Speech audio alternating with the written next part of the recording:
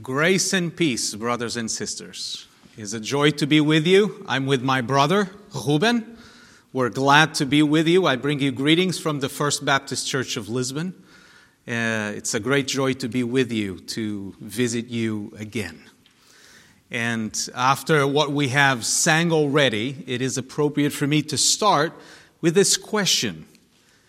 Who is Jesus? Who is Jesus? It seems that almost an unquestionable fact that the person that we know as Jesus Christ was a man who lived and died in Palestine around 2,000 years ago. It seems that nobody puts that at stake at this point. But if we exclude the most basic facts of this man's existence, the answer to this question has been answered in different and often even contradictory ways. Who is Jesus? To his fellow Jews, contemporary Jews, in particular the religious leaders of his time, Jesus was a false prophet, worthy of death because of blasphemy. He claimed to be God, but he was merely a man. And even today, the Jewish religion sees in Jesus just this mere man, a religious leader and teacher, but an impostor, a false prophet. If you go, for example, to the academia, the materialists, those who deny any reality beyond matter, with their so-called historical critical method, cannot also agree on who Jesus is. Some have sought to find what they call the historical Jesus, because of the assumption that the Gospels are not reliable accounts of Jesus' life, but texts written by the disciples who invented a series of stories and miracles, above all, of course, the resurrection, to avoid the fact that he was a failure. But the fact is that after studies and discussions at the highest level, these academics bumped into the stubborn reality that they were not able to find conclusions that they could agree, despite that they were so sure of their scientifical methodology. In academia, even today, for some, Jesus was at best a mere dreamer, to others a failed revolutionary, for even others a lunatic. But what the academia bumps is into a fact that it cannot explain, and we must account for. How does a man who had a public ministry of only 3 years in a complete secondary area of the Roman Empire, Palestine, with no renowned followers, whose disciples were mostly people without any social influence, become someone who changes the history of mankind? How does a failed man with cowardly disciples becomes by any measure possible the most important historical fact in person of mankind? No matter how much academics and politics these days try to avoid the religious connotation, our time is still divided in two because of the birth of this man. There is the time before Christ and after Christ. So I ask you, who is Jesus? Because even among those who admire this man in some way, the proposals multiply. For some, Jesus was a religious teacher. Some say that he was even so important that he has reached a level of religious experience like no other. People say, some, that he had this sort of special level of spiritual consciousness, whatever that means. An example whose teachings should be studied, an example to be admired, but still a mere man. Even among religions, some even believe Jesus to have been a prophet. One of the greatest prophets ever, but still a mere man. Others go even a little bit further. They even affirm that Jesus is God, a kind of a lesser God, but still a God. So the question still stands. Who is Jesus? This is a discussion that has been going for centuries, since his lifetime even. If you think about the first centuries of the history of the church, you will read the creeds and how the church has come together. And those creeds try to answer basically one question, which is this: who is Jesus? In fact, we must remember that this was even a discussion that Jesus himself experienced during his lifetime. Do you remember, for example, what we read in Matthew 16, 13 to 15? It says, "And when Jesus came into the parts of Caesarea Philippi, he questioned his disciples, saying, 'Whom do men say is the Son of Man?' And they said, 'Some John the Baptist, others Elijah, and others Jeremiah or one of the prophets.' He said to them, 'But who do you say that I am?'" And you, who do you say that Jesus is? This is probably the most important question that I can ask you. This is probably the most foundational question for your life, because the answer to this question will define your relationship with this Jesus. So I invite you to open your Bibles in Paul's epistle to the Colossians, chapter 1, and we're going to read verses 13 to 20. Colossians chapter 1, 13 to 20.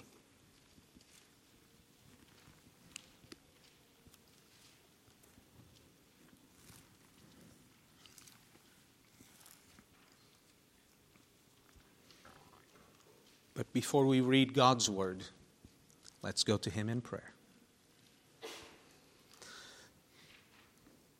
Heavenly Father, it is your church, represented in this place, that comes together in the day that you have given us to rest and to worship you. It is as your people, a people that belongs to you, that we come before you to worship you, but also to listen from you. We do not want to listen to opinions of men. We want to listen to you. We want to read your word. We want to have your word explained to us and applied to our lives. But, oh Father, that is a task that no man can do by himself. That's why we come to you in prayer. We come to you and ask that the Holy Spirit might be working among us, that it might be working in me so that my words are faithful to your word, but also that the Holy Spirit might be working among us so that we can understand the word that is being preached. Oh Father, that this word might be treasured and received in our hearts. We want to know you more. We want to love you better. So help us, Father, in Christ's name. Amen. Colossians 1, verses 13 to 20. This is the word of God. He has rescued us from the domain of darkness and transferred us into the kingdom of the Son he loves. In him we have redemption, the forgiveness of sins. He is the image of the invisible God, the firstborn over all creation. For everything was created by him in heaven and on earth, the visible and the invisible, whether thrones or dominions or rulers or authorities. All things have been created through him and for him. He is before all things, and by him all things hold together. He is also the head of the body, the church. He is the beginning, the firstborn from the dead, so that he might come to have first place in everything. For God was pleased to have all his fullness dwell in him, and through him to reconcile everything to himself, whether the things on earth or things in heaven, by making peace through his blood shed on the cross. If you pay attention to this text, and if you particularly pay attention to the previous verses, you can see that Paul had been praying for them by thanksgiving and petition.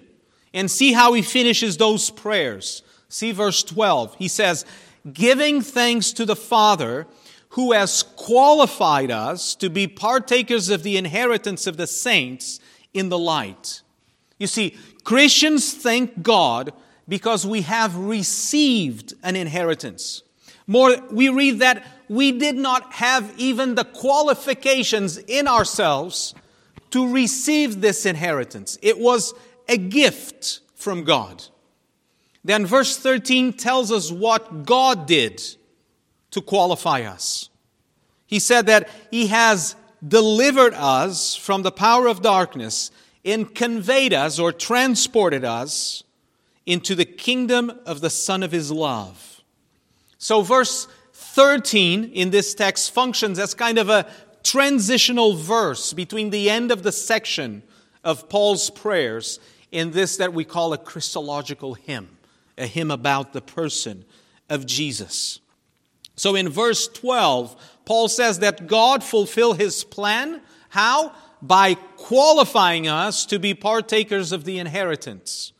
And that's in verse 13, he tells us how He did, what He did, and then how He did it, which was through His Son, the Son of His love. So immediately the Son is here presented as someone who has dominion over Christians. There is a kingdom and there is a king, and that king is Jesus Himself. All people who were made able to receive the inheritance now belong to this king, now belong to this kingdom. Paul starts first to celebrate the Father, thanking Him for all that He has already done, interceding for what He will continue to do among the church. And now Paul celebrates the Father in the person of the Son.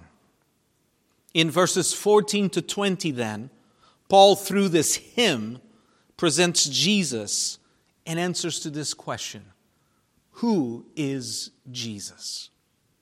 Number one, he tells us, see verse 14 and 20, Jesus is God's means for our salvation. See verse 14 and 20 again.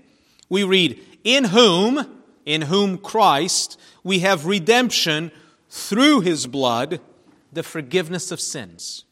Now see verse 20 again. And by Him again, Jesus, to reconcile all things to Himself, by Him, whether things on earth or things in heaven, having made peace through the blood of His cross. So, what do we learn here? See verse 14. Paul presents Jesus as the agent through whom God accomplished His redemptive plan. God acted on our behalf, and He did it, accomplished our salvation through His Son, through Jesus. But see also that there was a price. And the ransom paid was Jesus Himself, was through His blood. There was a sacrifice. He set us free from guilt. The text says, forgiveness of sins. Second, verse 20, we have reconciliation with God. Jesus is this agent, the instrument through whom God has reconciled us to Himself. Verse 14 and 20 then are two sides of the same coin. Redemption that leads to reconciliation. Simply put, this is the Christian message, which we call the gospel, which means good news. God created us, but we all disobeyed God. Christians call disobedience sin, right? And this sin puts us in enmity towards God permanently. And there is nothing that we can do in and of ourselves to make God accept us again. Because we are imperfect. We rebelled against God. So because we could not do nothing of ourselves, God acted. God did what we could never do for ourselves by sending His Son, God with Him, to live the perfect life that we could never live, and imputed to us this justice, this perfect life, so that God can look at us as if we were perfect, because Jesus lived this perfect life for us. But He did more, because He offered also Himself, the blood that is called here. He offered His life for the forgiveness of our sins. This is what we call the gospel. Jesus is the agent through whom God saved us, redeemed us, which led to our reconciliation with God. If you are right with God today, it's because Jesus acted on your behalf. It's because when you could not do anything for yourself, when you were condemned before God to eternal punishment, God Himself became man so that you could be saved and made right with God. And Jesus is this agent. In a world affected by sin, Jesus brings restoration. And He was able because He paid a high price to do it. Who is Jesus? Jesus is the means by which God fulfills His plan of salvation. It was through Him and because of Him that we are here seated today. But He is more. Who is Jesus? Jesus is the perfect image of God. See verse 15 and verse 19. The beginning of verse 15 says, He is the image of the invisible God. And then verse 19. For it pleased the Father that in Him all the fullness should dwell. Now, let us think just for a moment, what is an image? That's what we read in verse 15, right? He is the image of the invisible God. What is an image? Image means something that reflects or represents another thing, right? When you look to the mirror, what do you see? You see an image of yourself, a reflection of yourself. The idea of image appears in the Bible right at the beginning. Do you remember? Genesis 1, 26 and 27. What do we read? We read these words. Then God said, Let us make man in our image, after our likeness, and let them have dominion over the fish of the sea, and over the birds of the heavens, and over the livestock, and over all the earth, and over every creeping thing that creeps on the earth. So God created man in His own image. In the image of God He created him. Male and female, He created them. Humankind was created how? In the image of God. Adam and Eve should stand in creation as representatives of God. They were not supposed to wander. They were not supposed to try to seek their identity as if it was something obscure or something that they should seek to find. They were given an identity right at creation. Who were they? They were human beings created in the image of God. That's who they are. They were created as images to reflect God, not to reflect themselves. It is therefore not a surprise that after we sin, after we lost or disfigured this image in us because of sin, of disobedience, of impurity, that God's plan is to transform us how? Into the likeness of Him again. In His image. Now represented perfectly in whom? In the person of Jesus. That's why when we come to the New Testament over and over and over again, what is God's plan? Is that the image of Jesus might be in you. That you might grow in the image of Christ. That you might be more like Him. We read this, Romans 8:29, 2 Corinthians 4:4, Philippians 2:5-11, Colossians 3:9 and 10, Ephesians 4:22-24. That is God's plan. After His image was disfigured, is to create new people. After whom? The image of Jesus, who is the perfect representation of the Father. He is the visible representation of the invisible God. So in verse 14 to 20, Jesus is the means through whom God accomplished His plans. Now in verses 15 and 19, Paul clearly affirms that Jesus is more than just God's agent. Again, we have these two complementary and progressive sides of the same coin. First, how is Jesus presented? Jesus, the man, is the visible image of the invisible God, verse 15. And second, He is the perfect and full representation of God, verse 19. Everything the Father is, the Son is. He is perfect, as Jesus taught His disciples, Matthew 11:25. No one knows the Son except the Father, nor does anyone know the Father except the Son, and the one to whom the Son wills to reveal Him. Do you want to know God? Know Jesus. Jesus is the perfect and visible representation of God. Do you remember when Jesus was having the last speech to His disciples, trying to comfort them? And then at some point, one of the disciples, Philip, in John 14, 8 and 9, asks this, Lord, show us the Father, and it is sufficient for us. And Jesus answers, have I been with you so long, and yet you have not known me, Philip? He who has seen me has seen the Father. How can you say, show us the Father? You see, I am before you, Jesus says. Do you want to know God? Know me, because I'm the perfect representation of God. You see, the Father not only acts through Jesus, although He does. Jesus is the agent of God for our salvation. But He is more than that. To see the Son is the same as to see the Father. Because as Jesus said, John 10:30, I and the Father are one. Therefore, Jesus is God, not just the agent of God. For no one can be perfect and complete without being God Himself. So first, Jesus is the agent through whom the Father fulfills His plan. Second, He is also the image of the Father, and more. He is not just a perfect image. He is, verse 19, where the fullness dwell.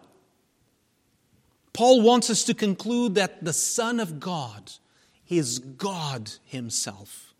This means that Jesus is far beyond a mere agent of the Father. He is more than a mere mortal prophet, because He not only carries the message, Jesus is the message, you see. The gospel is Jesus.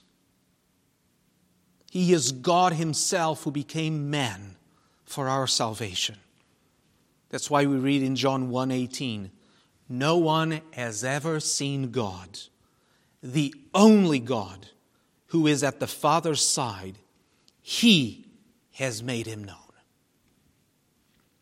If someone wants to know God, one must look to Jesus. Because knowing Jesus is to know God. But He is more. See the final part of verse 15 and verse 18. Who is Jesus? He is the firstborn of the old and of the new creation.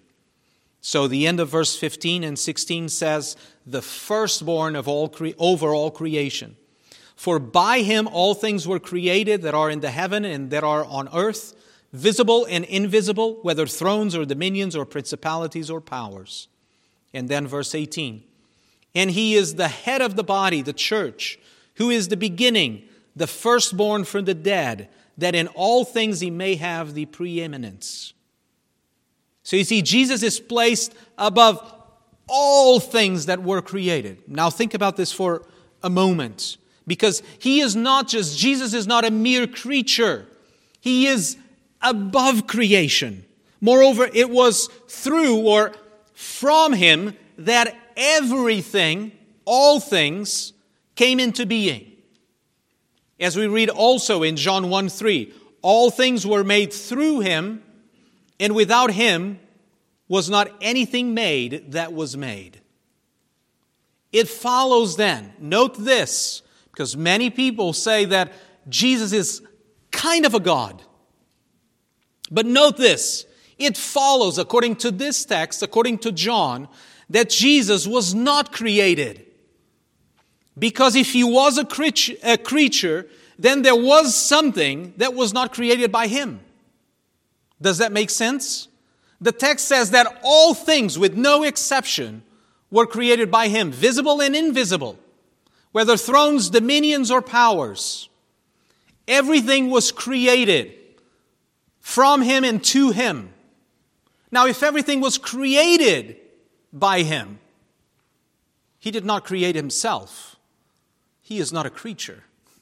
He is God himself. So it is in this sense of authority that the word firstborn is used here, both in verse 15 and 18.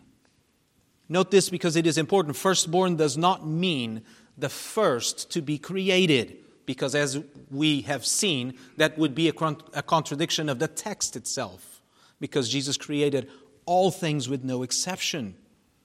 You see, and nowadays, we tend to think of first in a temporal sense, as one or the first in the chain, right?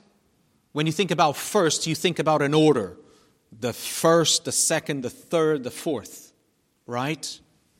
But as someone has said, both in Greek and Jewish religions, they describe God or supreme deities as first, because it has to do with first in terms of authority, of position, not in terms of time.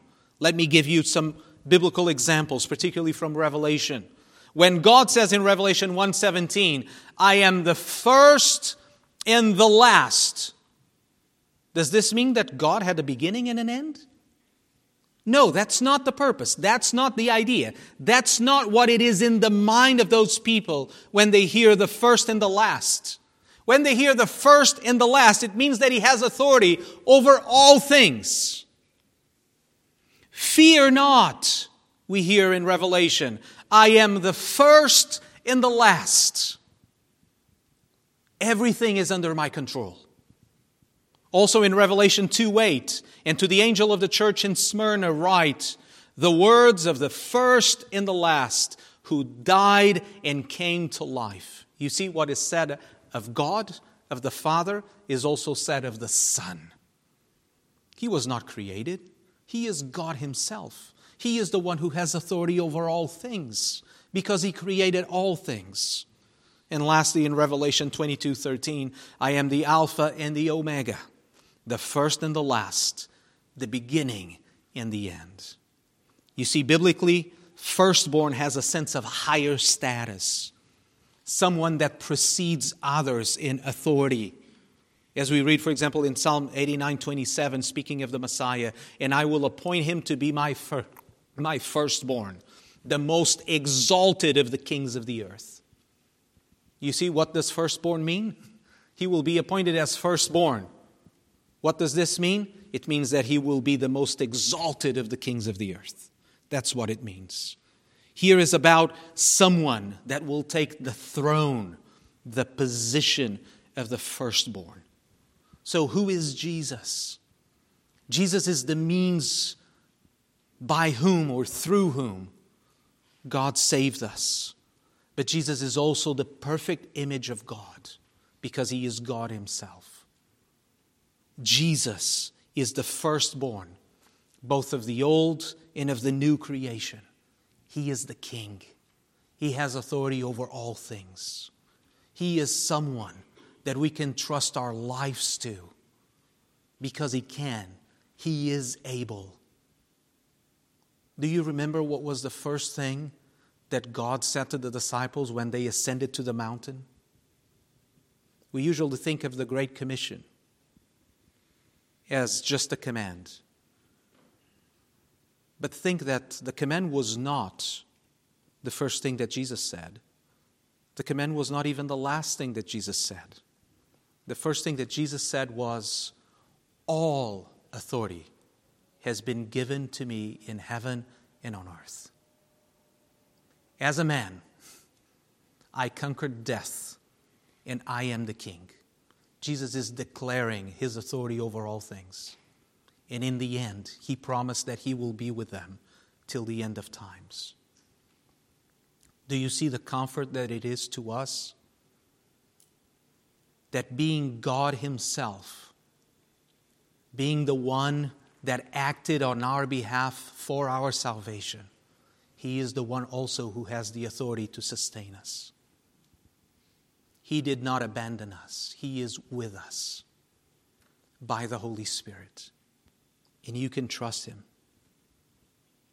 Jesus is also, number 4, the origin, the end, and the sustainer of all things. Brothers, hear these words and be comforted, be strengthened, be encouraged. See the end of verse 16 and verse 17. All things were created through him and for him. And he is before all things, and in him all things consist. You see, we arrive at the central truth in these verses. We are lifted up to a particular affirmation of this letter. Not only everything was created through Jesus, all things were created to Jesus. He is the origin and the ultimate end of all things created. You see, Jesus, his incarnation, were not plan B in God's mind. God did not find himself surprised because man had rebelled, and now he scratches his head, what am I going to do? Oh, I'm going to send my son. It did not happen that way. When things were created, they were already created not only by Christ, but to him. That was always the purpose. It is important that we understand what Paul is saying here when he writes that in Christ all things subsist or hold together. You see, the word here points to an understanding that Jesus is someone who gives unity and coherence to all reality. Just think about this for a second. It means that on the one hand, and I think that the most common way that we think about this word is that if something exists, it is because Jesus himself sustains it. Does that make sense? He not only created things, but he sustains everything. If your heart is beating at this precise moment, it's because Jesus is sustaining you. He sustains all reality. But also, think about this, on the other hand, it is only in him that things have meaning. This complementary of meaning is extremely important for us. Because in our daily lives, people lack meaning in the things that they possess and do. Paul says here that all things, everything that exists has no meaning if it is not seen through Christ, in Christ, for Christ. He is the end of all things. This truth is crucial for such an individualistic and self-centered culture as ours. And let us recognize it is a temptation that we feel in our hearts every day. When we say that Jesus is the origin and ultimate end of all things, then we understand we are not the center of God's plan. God himself is the center of his own plans. God is the center of his plan because everything was created from him, but also to him. Therefore, we can even say that Jesus came not with the ultimate purpose to save us, but came to glorify the Father. Wasn't that what Jesus himself said? The glory of the Father was his main purpose. The story of salvation does not end in us, but ends in the glory of God. You see, this is so important to let us out of our self-centered life. Understand this, friends. All our lives, everything we do, everything that happens to us, all of our relationships, all of our possessions, if not lived and understood in Christ, they are meaningless. To use a biblical expression here, everything that is not lived in Christ is pure vanity. when things are lived and enjoyed for their value or as an end in themselves, when we put our desire on the intrinsic value of things, the end result will be frustration, because those things will not be able to fully satisfy us. That's one of the things that sin does to us. It promises what it can never deliver. And so we seek pursuing those things over and over and over and over again, because we are not permanently satisfied. We need to be satisfied again. You see, we can have momentary pleasure or happiness, perhaps, but it will not be permanent. You may desire wealth, pleasure, even wisdom. But if you do anything or desire anything else by the value of those things, you are deceiving yourself. As we read in the book of Ecclesiastes 1:2, vanity of vanities, says the preacher, vanity of vanities. Under the sun, all is vanity. The NIV puts it in another way. It says meaningless. Meaningless, says the teacher. Utterly meaningless. Everything is meaningless. Or even in other words, there is no single thing or action in this world that has a meaning in itself, because God created things to Him. God created things so that His glory is our end and the end of everything. When we understand who Jesus truly is, when we truly meet Him and surrender our lives to this Jesus, then we understand the reason why all things exist. Romans 11:36. For from Him and through Him and for Him are all things. To Him be the glory forever. If we believe in the Jesus that Paul was preaching, then we can understand the several exhortations that we see in Paul's letters. That we can read exhortations like these. 1 Corinthians 10:31.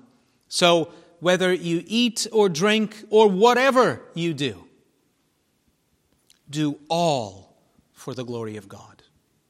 Or Romans 14:23. For whatever does not proceed from faith is sin.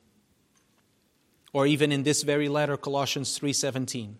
And whatever you do, in word or deed, do everything in the name of the Lord Jesus, giving thanks to the Father through Him.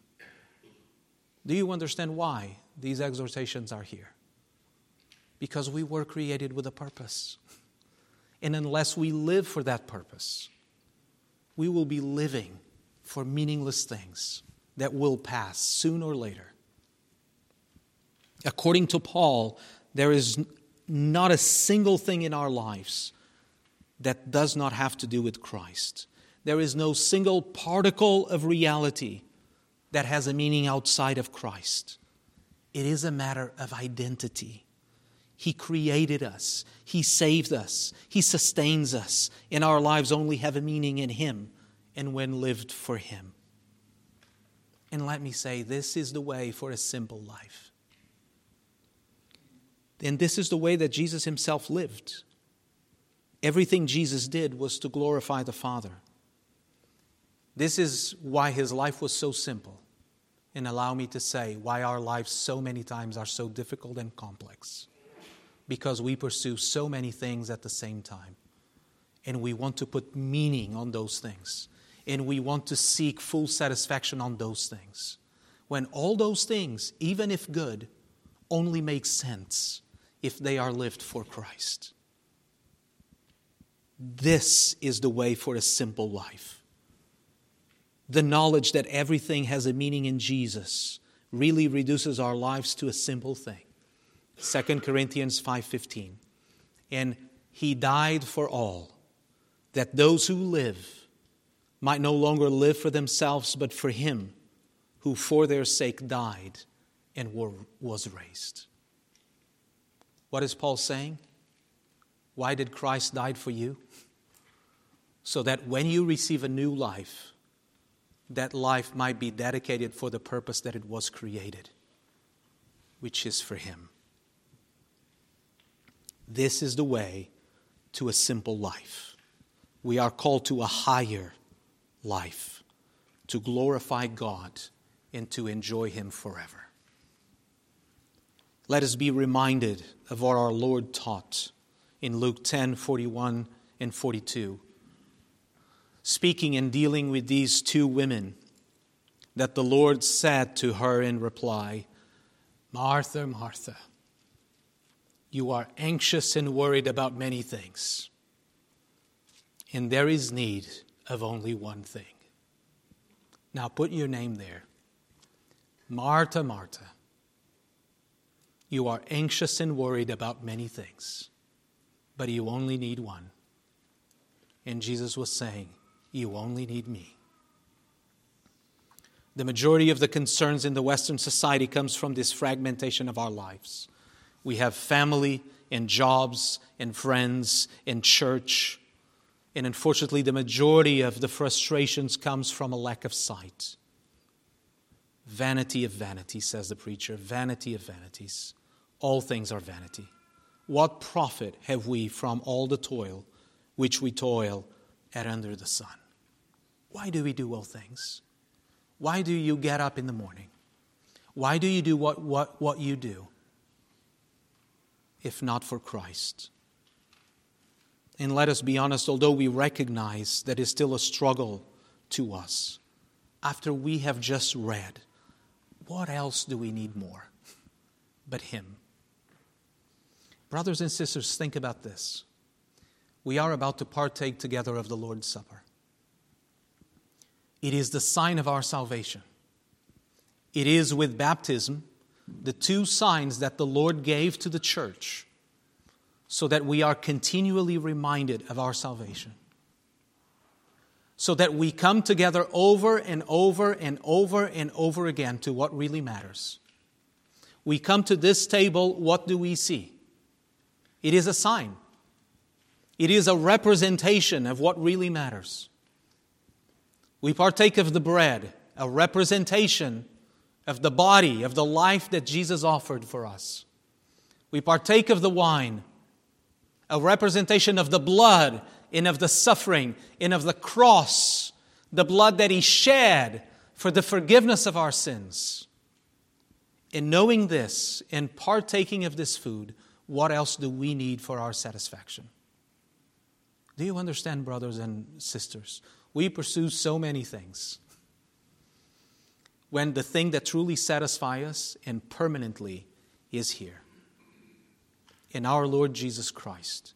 If you partake of the Lord's Supper, if you are truly a believer and you partake of it in faith, Jesus is sufficient to you. Sufficient for your salvation, but sufficient also for this life, to give meaning to your life independently of your circumstances. That's why we come every Sunday together to celebrate. We don't come to celebrate our circumstances. We don't come to celebrate because everything in our lives is okay. We celebrate because Jesus is enough to us. We celebrate because He is enough as our hope. We celebrate because we also know that we have been transferred and received His inheritance because of Him. So we live for Him. Let us pray. Heavenly Father, we thank You because You have not dealt with us as we deserved. But in Your love and grace, You have sent Your Son. And we want to live for Him. Help us, Father, to have growth in our lives, to grow in maturity. Help us to be more like Your Son. In Christ's name, amen.